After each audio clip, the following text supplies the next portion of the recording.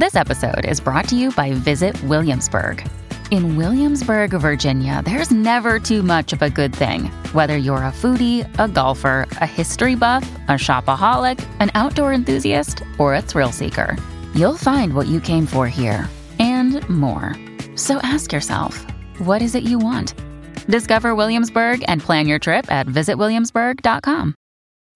When you need mealtime inspiration, it's worth shopping Kroger, where you'll find over 30,000 mouth-watering choices that excite your inner foodie. And no matter what tasty choice you make, you'll enjoy our everyday low prices, plus extra ways to save, like digital coupons worth over $600 each week. You can also save up to $1 off per gallon at the pump with fuel points. More savings and more inspiring flavors make shopping Kroger worth it every time. Kroger, fresh for everyone. Fuel restrictions apply. Hello, everybody. This is Marshall Poe. I'm the editor of the New Books Network. NBN listeners like to read books and buy them. So we thought we'd tell you that right now, our friends at Princeton University Press are having a remarkable site-wide sale. You can get 50% off books, including ebooks and audiobooks, with the code 50, F-I-F-T-Y, at checkout until May 31. You can save some real money on Princeton University Press books. I encourage you to go there and check it out. Welcome to the New Books Network. So welcome to this episode of the New Books Network. We're here with Dr. Matthew Krueger, a professor in the Theology Department of Boston College and the author of the series Triptych of Nothingness. We're here to discuss the completion of the series and discuss What the Living Know, a novel of suicide and philosophy. The premise is that science has granted eternal life and use to all, and that every need is met. Thus, death is unnecessary and as such becomes optional and celebrated when chosen. However, the main character, 10,000-year-old Warren, has fought off the urge to die, but begins to contemplate making this choice for himself. So hopefully I got that summary mostly right. And so thanks for being on this podcast, Matt, and look forward to talking with you about your work. Great. Thank you for having me.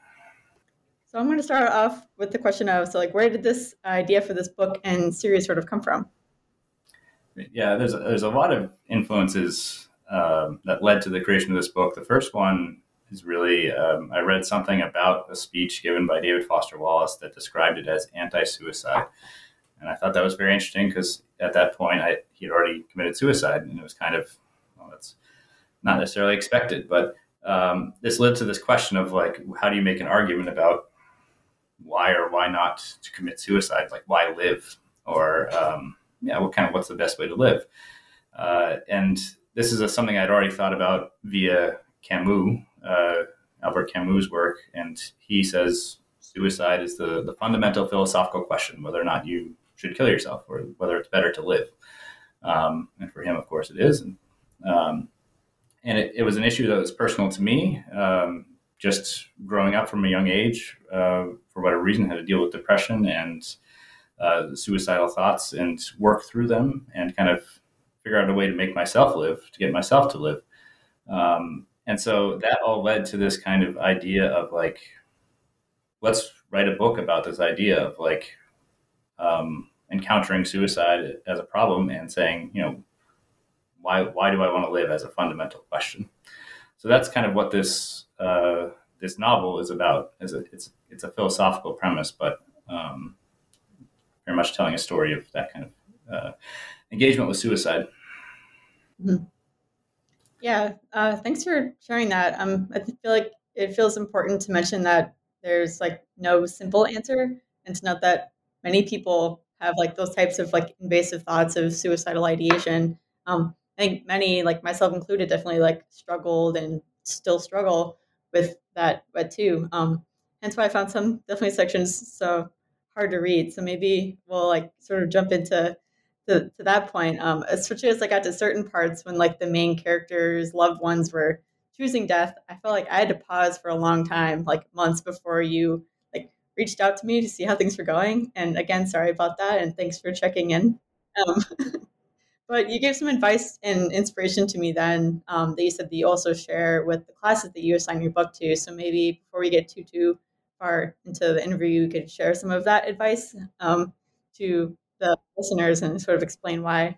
It is a tough book to read. And there are reasons for that. I'll get to that more. The thing I told my students, some of whom were like, why are we reading this? you can just watch the movie Soul, the Disney Pixar movie Soul that came out recently, and it's kind of about a similar idea. And what that movie talks about is this main character who really just wants to live for a single purpose, to become a famous jazz musician, and that's all that consumes his life, is his purpose, his idea of purpose. And in the meantime, he forgets to live, forgets to make connections with others, forgets all the good things in his life, forgets just life itself. And so that movie does a good job of dismantling this idea of purpose and the kind of restrictions of purpose, which is what I want to do fundamentally in this book, is just kind of say, if you're living for purpose or living for this kind of restricted sense of purpose, living for meaning, living for all these things, which are they're kind of limiting. But more importantly, they end up being a little bit dangerous in a certain sense, that disappointment and loss and those difficulties can mount and distract you from the opportunity for living, which is still in front of you. So that's that's what's behind this. So that's the kind of the piece of advice that's like, there's death that we'll always encounter and difficulties we'll always encounter in life, but don't forget to live. Yeah, I think I feel like that can be a hard thing to sort of remember. Sort of maybe like getting back to, I know you had mentioned Camus and how that sort of played a role in the formation of this book, and I feel like you saying that kind of reminds me of like how, at least I interpret how he kind of did philosophy, in terms of like, yes, it's like there's philosophical pursuits that you do, but like alongside that, and maybe what's more impactful are like stories and like sort of living out, and like that essay Summer in Algiers, I feel like is one of the essays I feel like I return to, and luckily it's like part of the compilation of like the Myths of Sisyphus like book that I have, so I feel like they go together so well. So I guess what do you think sort of like the role of like storytelling or fiction work plays in philosophy? Yeah, I think it's crucial, and I'm definitely very directly influenced by Camus and Sartre and the people who are these novelists as well as philosophers.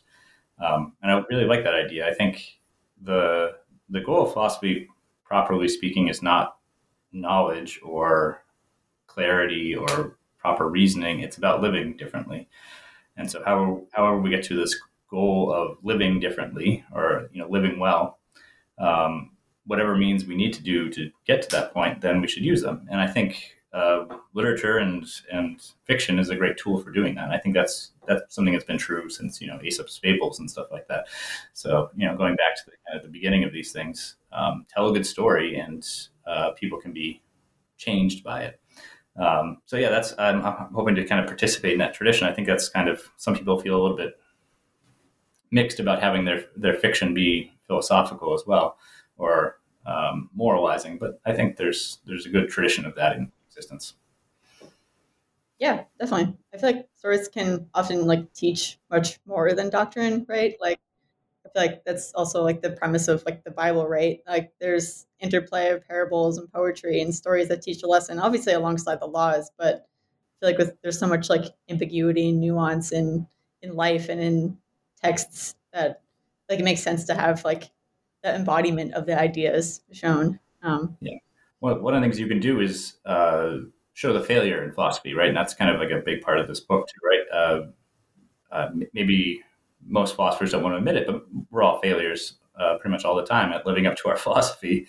There's a great deal of philosophers who have no idea what their philosophy actually says, in terms of actually how they behave. They say all these great things about like hospitality or kindness, and they end up being total assholes to each other, which is kind of funny. But so this is like, to actually do philosophy would be to actually live a life, and to actually live a life means to have moments where you fail. And so you can talk about that. You can talk about how you would fail, and all the ways in which you'll come up short, and all the ways in which you'll need to renew yourself. You can do that in a novel in a way that you can't really do as easily in a text. It would be hard to kind of describe that sort of failure that would happen. Yeah, I feel like that sense of renewal maybe ties into, I think, this work as well. I feel like just because like literally everyone can live forever, there's like this premise that you could just renew over and over and over again, but many and most of the characters don't, or find that they don't want to. So I guess maybe we could sort of get into sort of their reasons for why they can't, or why they end up choosing to die and to not keep that renewal process. Yeah, I think, I mean, a big thing is in this book, it's the time span is different, right? That's a big thing, right? We're talking about forever. And I think if you start to break down how life works for us now, then it makes a lot more sense why these people would struggle, or why we would struggle, put into the context of forever. That we all have a narrative in life, that we are raised a certain age, that we go to school at a certain point, and that, our parents raise us, or whoever raises us, and then those people get old and we take their place, that there's kind of a position that we slot into, and then they die, and then we are, so on and so forth, that there's a pattern to existence that makes sense to us. Go into the future in this book, and there's no pattern anymore, because everybody just lives forever, and everybody ages until they're 30 years old, and then they stop. And so you age to a point where your parents are the same age as you. And this is true even in our own lives, but you realize at some point that your parents aren't wiser simply because they're older, that they're really just people. And if you were the same age as them, if you looked the same way that they look, if you didn't have to care for them, the reasons for maintaining that relationship and that connection aren't the same. And it's really hard to go from having a parent be a parent to having a parent be a friend. And I think the same would be true in this kind of, in my fictional world. So what I really kind of try and express in this book is that the typical reasons for living don't really function as good reasons when you put life on an endless time span. That if you live for family, your family's not going to last forever in this, or it's going to be really hard to make it last forever, because what bonds us is this kind of structure of birth, connection, death. That kind of process is what makes a family make sense. And if you get rid of that process, or at least stretch it out over millennia, then why do we need it? The same is true about having goals and purposes in life, that if people set a specific task for themselves, if they're like, I'm put in this earth to become a famous, fashion designer, it's like, that's great. Go do it. And you can go do it, and you become successful, you can become famous, and you can be at the top of the fashion world for, 30, 50, 70 years. But at some point you'll run out of new ideas, or even more likely, the society will grow bored of your ideas. They'll look for something new. They'll look for the new trendy thing. And then you'll be passé. And so you won't be the same person that you were. You won't be the same level of fame you were. You won't be the same level of excellence that you were. And it's hard to do something when you're not as good as you once were. And so what do you do then? Well, in this world, in our world, you would be like, okay, well, I'll just get old and die. And then, like, I've lived my purpose. It's okay. I can go to my death. You can hang on. There's a lot of fashion designers who hung on for a long time. Karl Lagerfeld, they kind of trotted him out for a long time, right? He wasn't looking so healthy towards the end, but there he was. Okay, you can do that in a time span of 100 years. Now try doing that for 1,000 years, right? Like, you can't really hang on for 1,000 years doing the same thing that's now empty. That's you've now seen that you're not as good as you once were, that you're not as excellent as you once were. So what do you do next? Well, you can look for a new purpose. The same cycle will happen over again. So these questions of purpose seem to exhaust themselves. The questions of family seem to exhaust themselves. Romantic love is another option. I think people have, like, we're soulmates. We're destined for each other. That's what's going to make life meaningful, is that I have this one person for me. I mentioned in the book that, the longest marriage might be maybe 10,000 years. Maybe there's somebody who could do that. I don't know. I love my wife, but thinking of 10,000 years is, that's a long time. And it just seems like, would that be enough? Would just like this idea that, like, your soulmates be enough to keep you permanently together? Maybe. So maybe there's somebody who could do that, but, wouldn't you want to live other lives? Wouldn't you want to try something new? Like, even just as an example in my life, it's like, I really want to live I don't know, some places that my wife hates. She hates anything kind of rural. So if I wanted to go like live in the woods for a few decades, like just to try it out, it's like, oh, well, I just can't do that. And I can't do that forever. So like, that seems unfair. So this desire for novelty, I think, would come in at some point, even with relationships. And these are I think these are the core things that people live for family, for romantic love, for a purpose, or job, and occupation. If you stretch these things out for 10,000 years, for eternity, it's hard to find a reason to live that really satisfies those answers. And that's why the people in the story are ending their lives, because they've done everything that they wanted to do. They've accomplished something at some point they were good at, and they've done that. They've been in love. They've had a great love, and it's over now. And is that all you want out of life? And maybe. Yeah, I feel like I kind of struggled with some of those, or like reading some of those things. Like, I feel like I had this idea that like things are eternal, that like marriage is this eternal thing till death do us part. Like, and I feel like maybe I had these thoughts when I was reading the book, but I feel like it really concretized what you just saying it there is like, when things are brought out to infinity, they just like don't make sense anymore. Or like some traditions, like when as time progresses, just like don't make sense anymore. And I feel like, or in sort of like looking at this book and the other things that you've written, that kind of reminds me of just like postmodernism, of like rejecting some of the old ties to us. I mean, like particularly religion or other traditions as well. But I feel like what you just said there, or I feel like I came to learn and appreciate in the book, that like tying back to purpose and having like the fulfillment of that purpose is sort of like the point. Like I know on the cover of the book you have like the iconic image of Socrates pointing up while he's like reaching out for the hemlock. It's been a while since I've thought of that scene, but I feel like part of the takeaway, besides just following the law is good, is that Socrates felt like he had fulfilled his role. So he was like ready to move on to the next thing, or the unknown thing that's next. Yeah. He's an interesting case. And I kind of, I didn't mention this at the beginning, but one of the other kind of sources of inspiration, yes, David Foster Wallace. He's not like my favorite person, but Hemingway, Hunter S. Thompson, Kurt Cobain, and Socrates, for that matter, famous suicides, right? And that's what Socrates' death is a suicide. They expect him to accept exile, and he's like, no, I'm done. I'm out.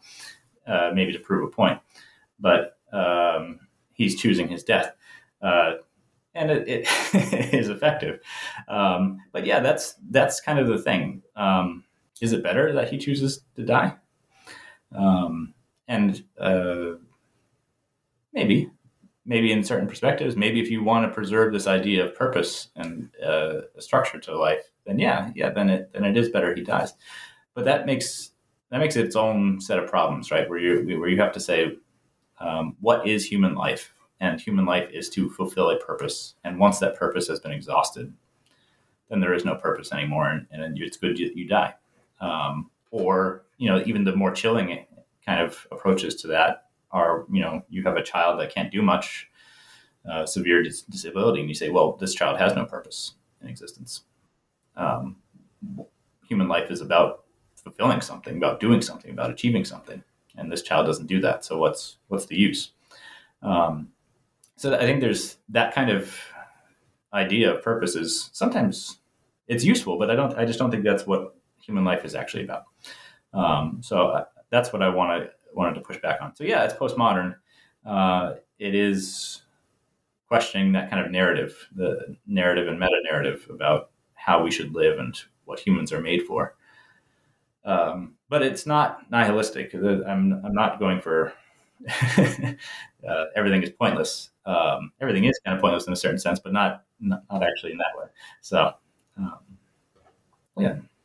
Yeah, I think that's interesting, and I feel like I agree or see that like very hyper focus on utility and the limits, definitely the limits of that, how it can restrict you to think that you need to do something. I feel like going back to that the Soul movie, like the little 22 character is just like, well, I don't have a thing, so maybe I shouldn't be a person.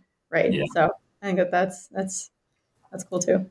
Yeah. And so this is, I don't know if you want to jump to this already, but this is kind of what, what Warren remembers. I think it's something he already knew, but something he'd forgotten because of the hardship that he went through, which is losing a loved one and losing a daughter and losing a former one. So a lot of loss, which causes him to kind of forget the method of his life, the method of his existence.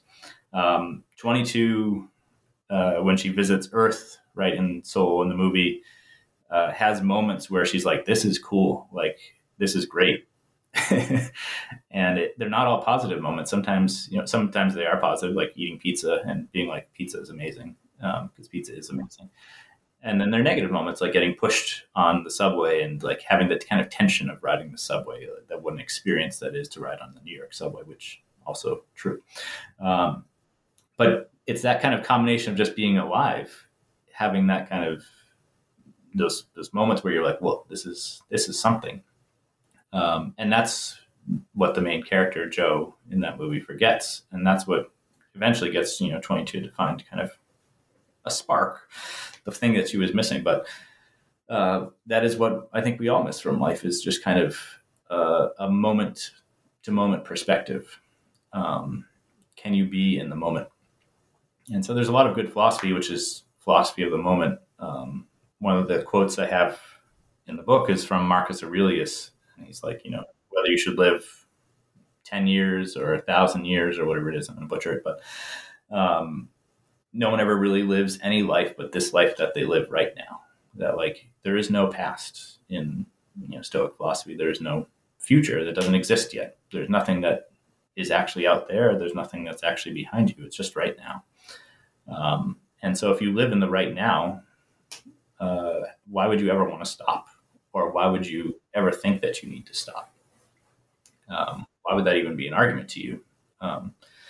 So that's kind of that ability to be in the moment. Sounds kind of like a platitude right now, but it's a little harder to get to in the book, I think. But to be in the moment, to see life as it's happening, to connect with it in that way, and to be freed of kind of objections to the way life works. These are the ways that you can kind of, the ways that Warren, at least in the book, counters his desire for death.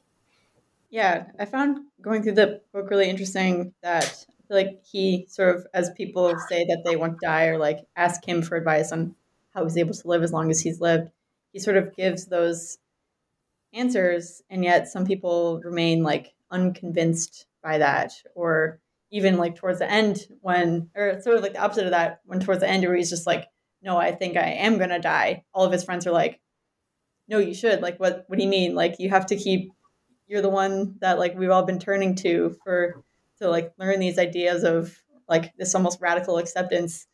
So I'm not sure what the real question is there, but maybe like, yeah, well, it's something that, so I think you can't, I can tell you, right. Live in the moment, or live for the moment, or whatever, these kinds of empty phrases. And, that means nothing to you if you don't do it, right? That just doesn't, unless you see it for yourself. And that's, again, we're talking about the beginning about like what philosophy should be doing, and why fiction is important. It's because, I can describe an experience or a moment, and that's the goal rather than a concept, right? Rather than an idea.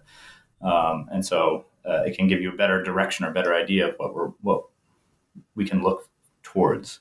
And so that's what Warren's having a hard time. He's like, people are asking him for arguments. Like, here's what's the reason why I should live? And it's like, I can't give you like reasons. I can tell you how, or maybe you can't even say this. I can tell you how I exist, but I can't really tell you that. I can show you how I exist. I can be a certain way. And I think that's what his friends see in him, right? That he can live in a way that not everybody can, that not everybody is successful at. And that's really the hard part. There's a whole backstory, which most of it got cut out, kind of with his teacher, that his philosopher, kind of Milnius in the book, that Milnius was this great philosopher of death and one of the most important philosophers of their time. And he's the first one who really fully encountered with death and really gave good arguments for why you should live and how to do it. And he ends up killing himself, of course, because that's what everyone does in the book. And so what does Warren do? Well, Warren actually follows Milanius's philosophy. The problem isn't with this philosophy. The problem is with actually living it. And that's something that we all fail to do, is actually implementing a philosophy, actually making it real is the hard part. And that doesn't mean that you need to be a great philosophical mind. It can be somebody who's very, very much not philosophical can actually be a better philosopher, in the sense of somebody actually manifesting this practice. And so that's a difference between being able to write and talk and conceive and think about things and being able to actually do it. And so Warren can actually do it. Sometimes he has a hard time talking about it.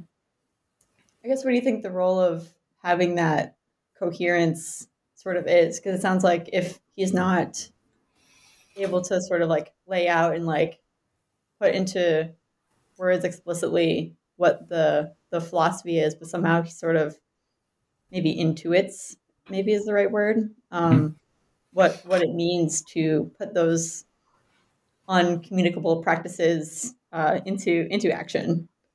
Mm-hmm. Yeah. Well, it is a problem, right? This is something that I'm doing more and more in my academic work. It's kind of like a flag, a book, which will come out probably in like 3 years or so from now. But on this problem of nihilism, looking at people like Nietzsche and Heidegger and John Le Carre and a few others.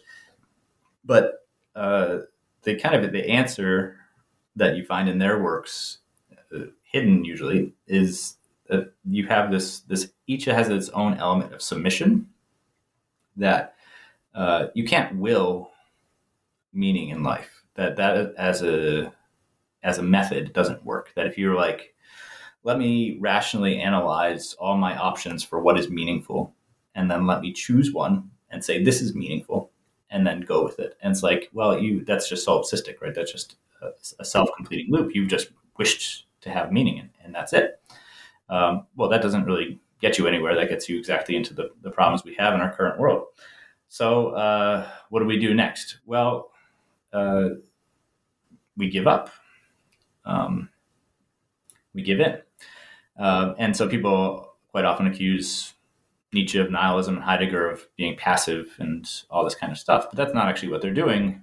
They're saying that this assertion, this kind of enlightenment, ontology of human enlightenment, philosophical anthropology that is based off of will and assertion and reasoning to certain ends, doesn't get you anywhere. That there needs to be something responsive in the way we actually figure life out. That if we listen, if we receive, if we quiet ourselves and reduce objections to the way things are, if we encounter nature, if we encounter others, and with an openness to what we are given, then we are given life. And what is given is not determined, right? If Heidegger says, here's what happens when you give up, when you do Gelassenheit, when you kind of let go, it's just this, then he's not doing that. He's telling you the answer. But if he says, here's a method for how you get to a point where you can let go and wait and let others be and receive their being and respond to it and care, then you've got a method for life which is filled with meaning indirectly, and it's filled with meaning in a way that's not certain. It's in flux. But you have activity which is given to you. You have direction which is given to you. So that's kind of, I read most of the stuff after writing the book, but so it was kind of fortuitous that it overlapped. But that's kind of what this is. This question of like, can I assert meaning? Can I say this is the purpose of life? No, people do it all the time. People, of course, do that all the time. But is that in the end convincing? Does it have any weight outside of yourself? I don't think it does.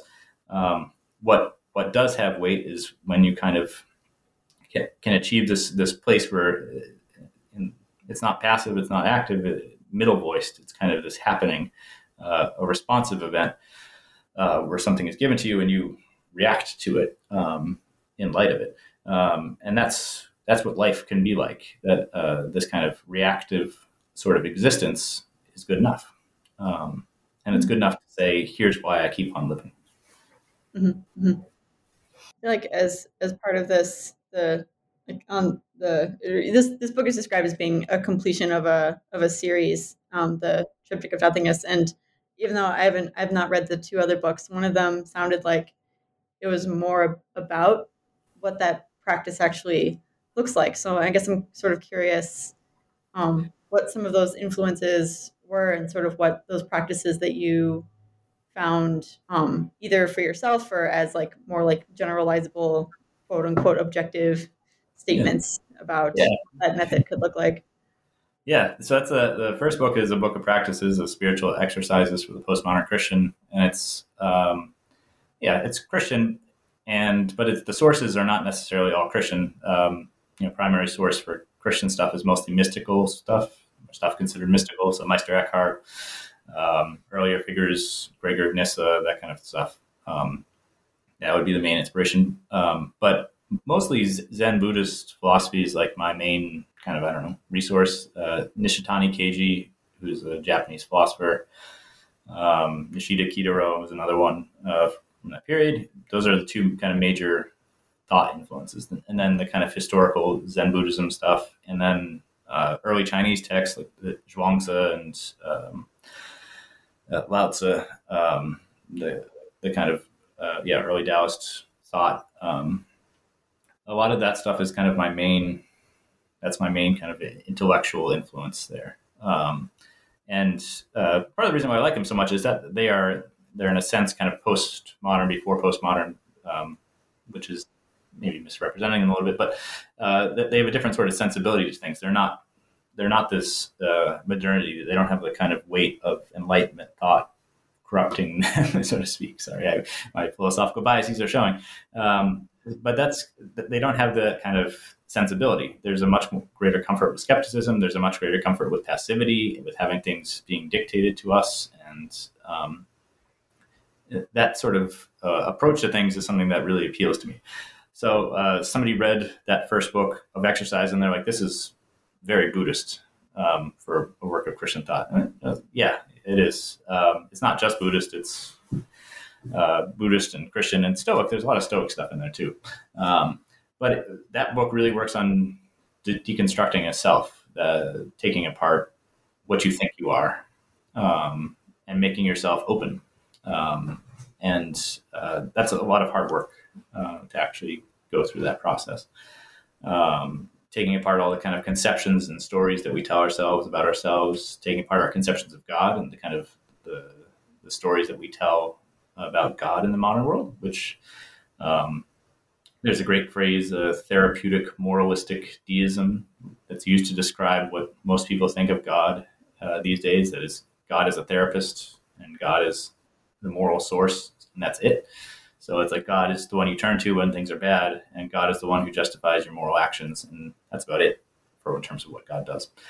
Whereas it's way more open-ended than that in the tradition. It's not just this God is a therapy bud who you can chat to when stuff gets tough. So that's something that I'm looking to take apart in that book.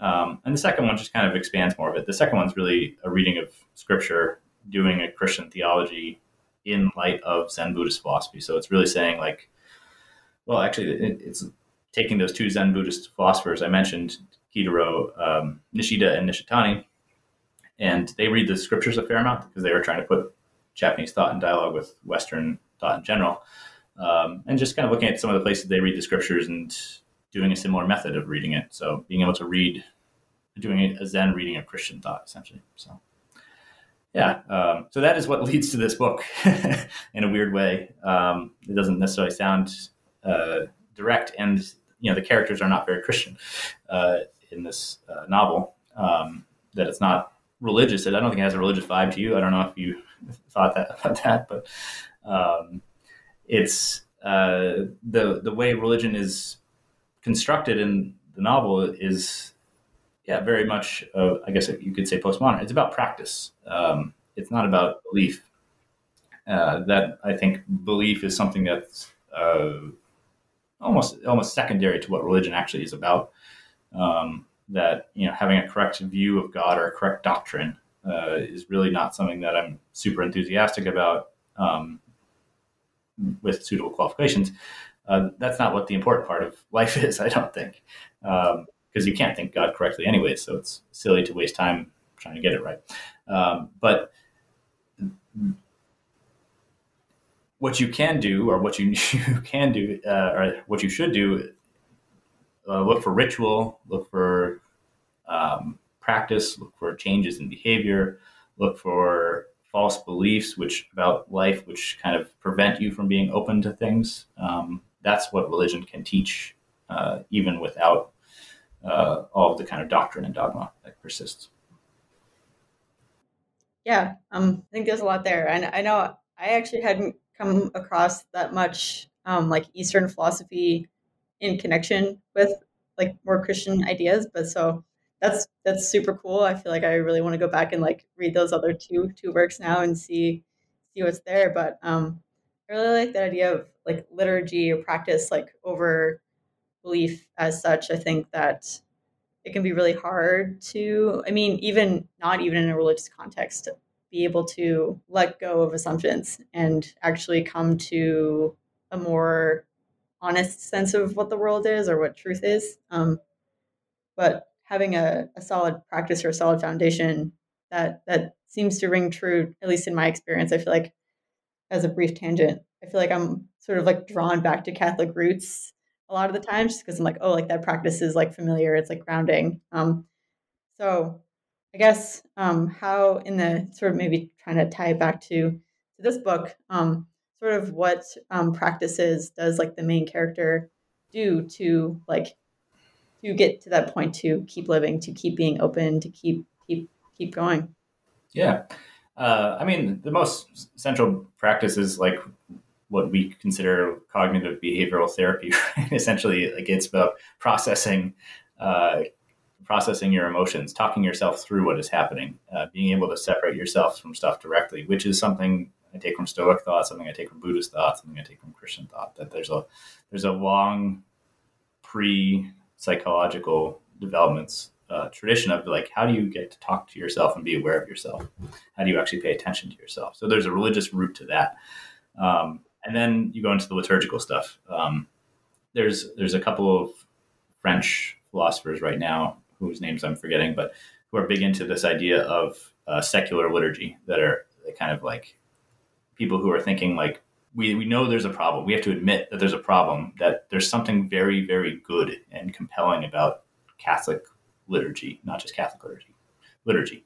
There's something good about it, and it's transforming and it's changing, and you really can't get away from it. Like you just feel different when you go back. And even if you don't believe in anything anymore, it just still feels different when you go back to a church.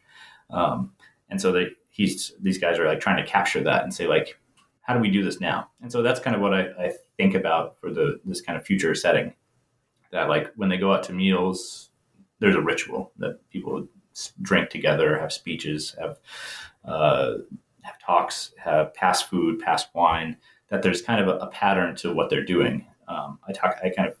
There's bowing in the book. There's kind of all these kinds of formulas that part of what it means to be human is again, not just words, right? It's not just concepts. It's that we really are formed by our actions. And so the action of bowing and kneeling and sitting together and passing food to each other and drinking from the same cup really does change us. And that's something that Warren does in the book too. And it's restorative. I think it's restorative just to be with others. And there's a whole arc, he tries to escape, right? He tries to be by himself as much as possible, and yet he can't escape others. And that is a key part of what keeps him alive, right? It's just the constant encounter with other people. And having that ritualized, having that formalized in those kind of dinner gatherings, I think is a key part of a fulfilled existence. Yeah, I think that's all super powerful. I feel like to maybe keep some details of the book a mystery to readers, to entice them to want to read this book. I'll just sort of have a wrap up question. You kind of mentioned some ideas that you're thinking about for a potential next book, but so what can readers be on the lookout for you? So now, what's sort of like the next philosophical project now that you've quote unquote tackle death?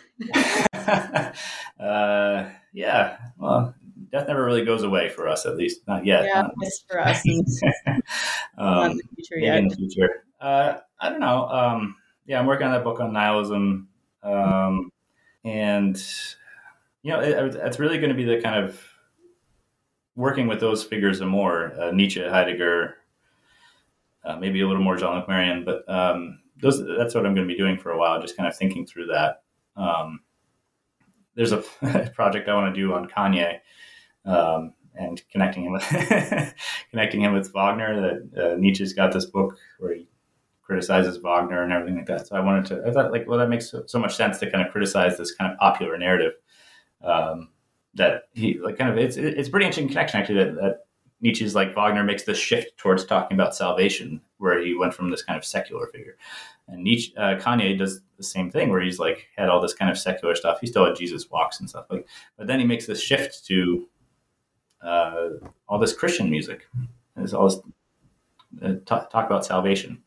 Now I'm an Episcopal priest. I'm okay with talking about Christian stuff, obviously, but the kind of the what is the content? What is the message? What is the takeaway? How does it affect culture? That's a big question for me. So yeah, I'll be continuing that. Got another novel that I hopefully finish on a different topic, but hopefully that'll come out in the next couple of years too. So that's really cool. I'm really, really looking forward to Philosophy of Kanye. That'll be fun. And at least at the time of this recording, the band The Weeknd just came out with an album, and it like has a lot of like real poetry references. Okay, so that's been a sweet joy. So I hope. All right, I love The Weeknd. I will catch up on this album. All right, excellent. But cool. I think we'll end there, and I'll thank you again for writing this really cool and interesting, albeit difficult read book. And thanks for talking about it with me. Great. Thank you so much for having me. It's a pleasure to talk with you about it.